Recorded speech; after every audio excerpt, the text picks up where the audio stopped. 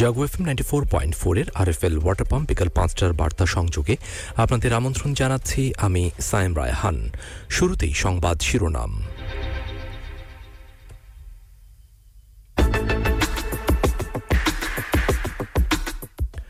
গণতান্ত্রিক ধারা বাধাগ্রস্ত করতে চায় এক শ্রেণীর বুদ্ধিজীবী, বললেন প্রধানমন্ত্রী।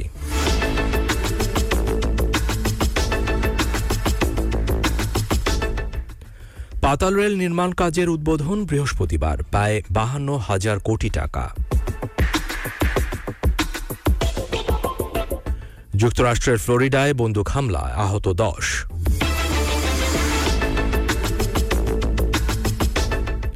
ব্রাসেলসে ইইউর সদর দপ্তরের কাছে ছুরি হামলা, আহত 3।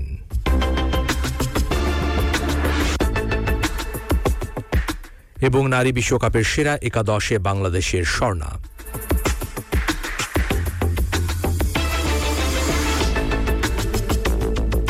এতক্ষণ সংবাদ শিরোনাম শুনছিলেন, এবারে চলে যাব বিস্তারিত সংবাদে।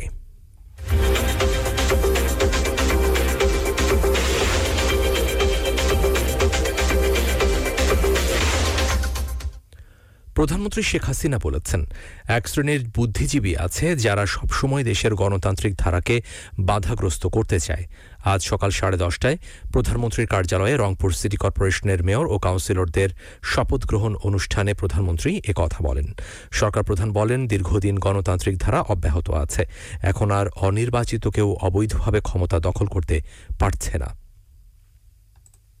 কোনোদিন ভোটেও জিততে পারবে না, আর কোনোদিন রাজনীতিও করতে পারবে না, বা জনগণের মুখোমুখি দাঁড়াবার মতো সাহস যাদের নেই। আমাদের দেশে সেই ধরনের এক শ্রেণী বুদ্ধিজীবী আছে যারা বুদ্ধি বেচিয়ে জীবিকা নির্বাহ করে, ওই বুদ্ধি বেচিয়েই খায়। ওই বেচা পার্টির হলো এটাই যে কোনো মতে ক্ষমতা কিভাবে যাবে। তখন তারা কিন্তু এই গণতান্ত্রিক ধারাটাকে সবসময় ব্যাহত করার চেষ্টা করে। এটা তাদের একটা প্রচেষ্টা আমরা যুগ যুগ ধরে দেখেছি।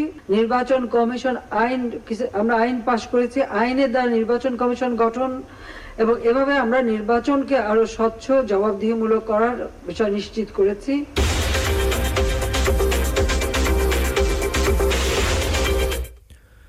বাংলাদেশ এরই মধ্যে মেট্রো রেল যুগে প্রবেশ করেছে। এটি উড়াল পথে চলছে আগারগাঁও থেকে উত্তরা পর্যন্ত। এবার হবে দ্বিতীয় মেট্রো রেল, যা বিমানবন্দর থেকে কমলাপুর পর্যন্ত 20 কিলোমিটার রেল লাইন মাটির নিচে নির্মিত হবে। এটি মেট্রো রেলের প্রথম পাতাল যাত্রা। মাটির নিচ দিয়ে চলবে বলে এটি পাতাল রেল নামে পরিচিতি পাচ্ছে। বৃহস্পতিবার এই পাতাল রেল নির্মাণ কাজের উদ্বোধন করবেন প্রধানমন্ত্রী শেখ হাসিনা। পূর্বাচল নতুন শহর প্রকল্প এলাকায় বেলা 11টায় এর উদ্বোধন হবে।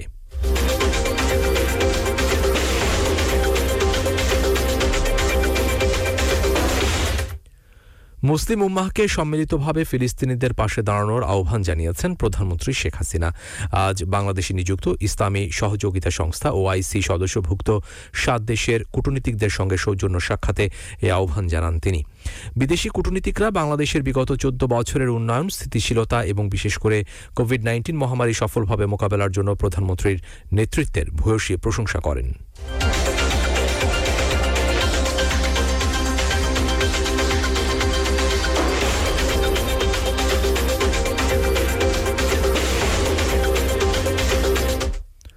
বেলজিয়ামের রানী মাথিল্ডে 3 দিনের সফরে বাংলাদেশে আসছেন। আগামী 6 ফেব্রুয়ারি থেকে তার সফর শুরু হবে। জারি করা হয়েছে প্রধানমন্ত্রীর কার্যালয়ের এক প্রজ্ঞাপন থেকে এই তথ্য জানা গেছে। সফর শেষে 8 ফেব্রুয়ারি তার নিজ দেশে ফিরে যাওয়ার কথা রয়েছে।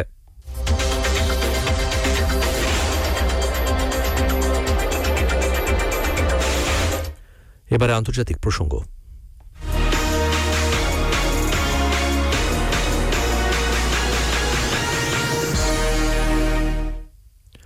যুক্তরাষ্ট্রের ফ্লোরিডা অঙ্গরাজ্যে বন্দুক হামলায় 10 জন আহত হয়েছেন। লেকল্যান্ড পুলিশ বিভাগ এ তথ্য নিশ্চিত করে। পুলিশ বলছে, আহত 10 জনের মধ্যে 2 জনের অবস্থা গুরুতর। আহতদের সবার বয়স 20 থেকে 35 বছরের মধ্যে। লেকল্যান্ড পুলিশ এখনও সন্দেহভাজন ব্যক্তিকে চিহ্নিত করতে পারেনি।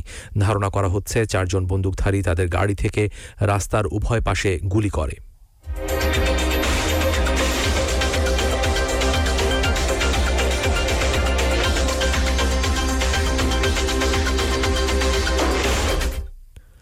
বেলজিয়ামের ব্রাসেলসে ইউরোপীয় ইউনিয়নের সদর দপ্তরের কাছে ছুরি হামলায় ৩ জন আহত হয়েছেন। তাদের মধ্যে একজনের অবস্থা গুরুতর। স্থানীয় সময়ে সোমবার হামলার ঘটনা ঘটে। ঘটনার পরপরই হামলাকারীকে আটক করা হয়েছে। ব্রাসেলসে মেয়র ফিলিপ পিক্লোজ জানিয়েছেন, শুম্যান মেট্রো স্টেশনের ভেতরে হামলার এ ঘটনা ঘটে। দ্রুত হামলাকারীকে আটক করা হয়েছে।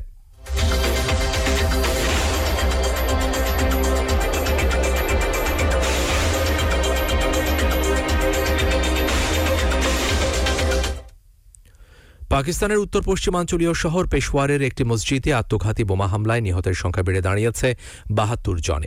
আহত হয়েছেন আরও অন্তত ১৫০ জন। আজ ভোরের দিকে মসজিদের ধ্বংসাবশেষ থেকে আরও ৯টি মৃতদেহ উদ্ধার করা হয়। সোমবার পেশোয়ারের পুলিশ লাইন্স এলাকার একটি মসজিদে ভয়াবহ এই হামলার ঘটনা ঘটে। দেশটির পুলিশ বলছে, দুপুর ১টার দিকে মসজিদের সেন্ট্রাল হলে বিস্ফোরণটি হয়। মুসল্লিরা জোহরের নামাজ আদায় করছিলেন এ সময়।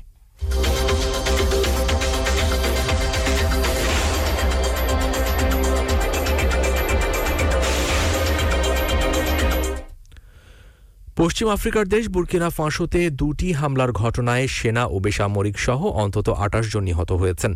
সশস্ত্র হামলাকারীরা রবিবার ও সোমবার এসব হামলা চালিয়েছে বলে সোমবার পৃথক বিবৃতিতে জানিয়েছে দেশটির সেনাবাহিনী ও একজন আঞ্চলিক গভর্নর।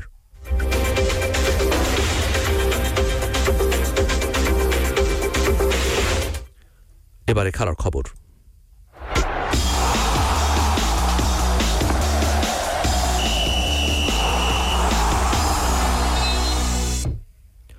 দক্ষিণ আফ্রিকার মাটিতে শেষ হল অনূর্ধ্ব ১৯ নারী টি-২০ বিশ্বকাপ। প্রথমবারের মতো আয়োজিত টুর্নামেন্টে চ্যাম্পিয়ন হয়েছে ভারত। বাংলাদেশ এই টুর্নামেন্টে বেশ ভালো খেলে, তবে একটি মাত্র ম্যাচ হারায় রান রেটের হিসেবে বাদ পড়তে হয় মেয়েদের। তবে টুর্নামেন্টে নজর কাড়া বাংলাদেশ অনূর্ধ্ব ১৯ দলের একজন ক্রিকেটার ঠিকই জায়গা করে নিয়েছেন আইসিসির সেরা একাদশে। সোমবার আইসিসি টুর্নামেন্টের সেরা দল ঘোষণা করা হয়। তাতে নাম আছে বাংলাদেশের স্বর্ণা আক্তারের।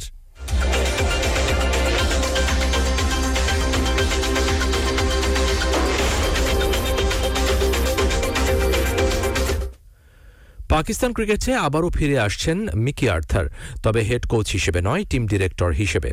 এ বিষয়ে পাকিস্তান ক্রিকেট বোর্ডের সাথে চুক্তি প্রায় পাকা করে ফেলেছেন দলটির সাবেক head coach.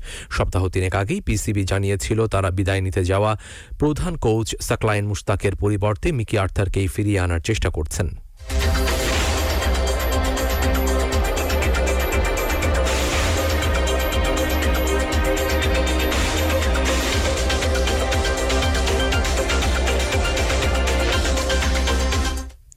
RFL water pump বিকাল ৫টার বার্তা সংযোগ এ পর্যন্তই।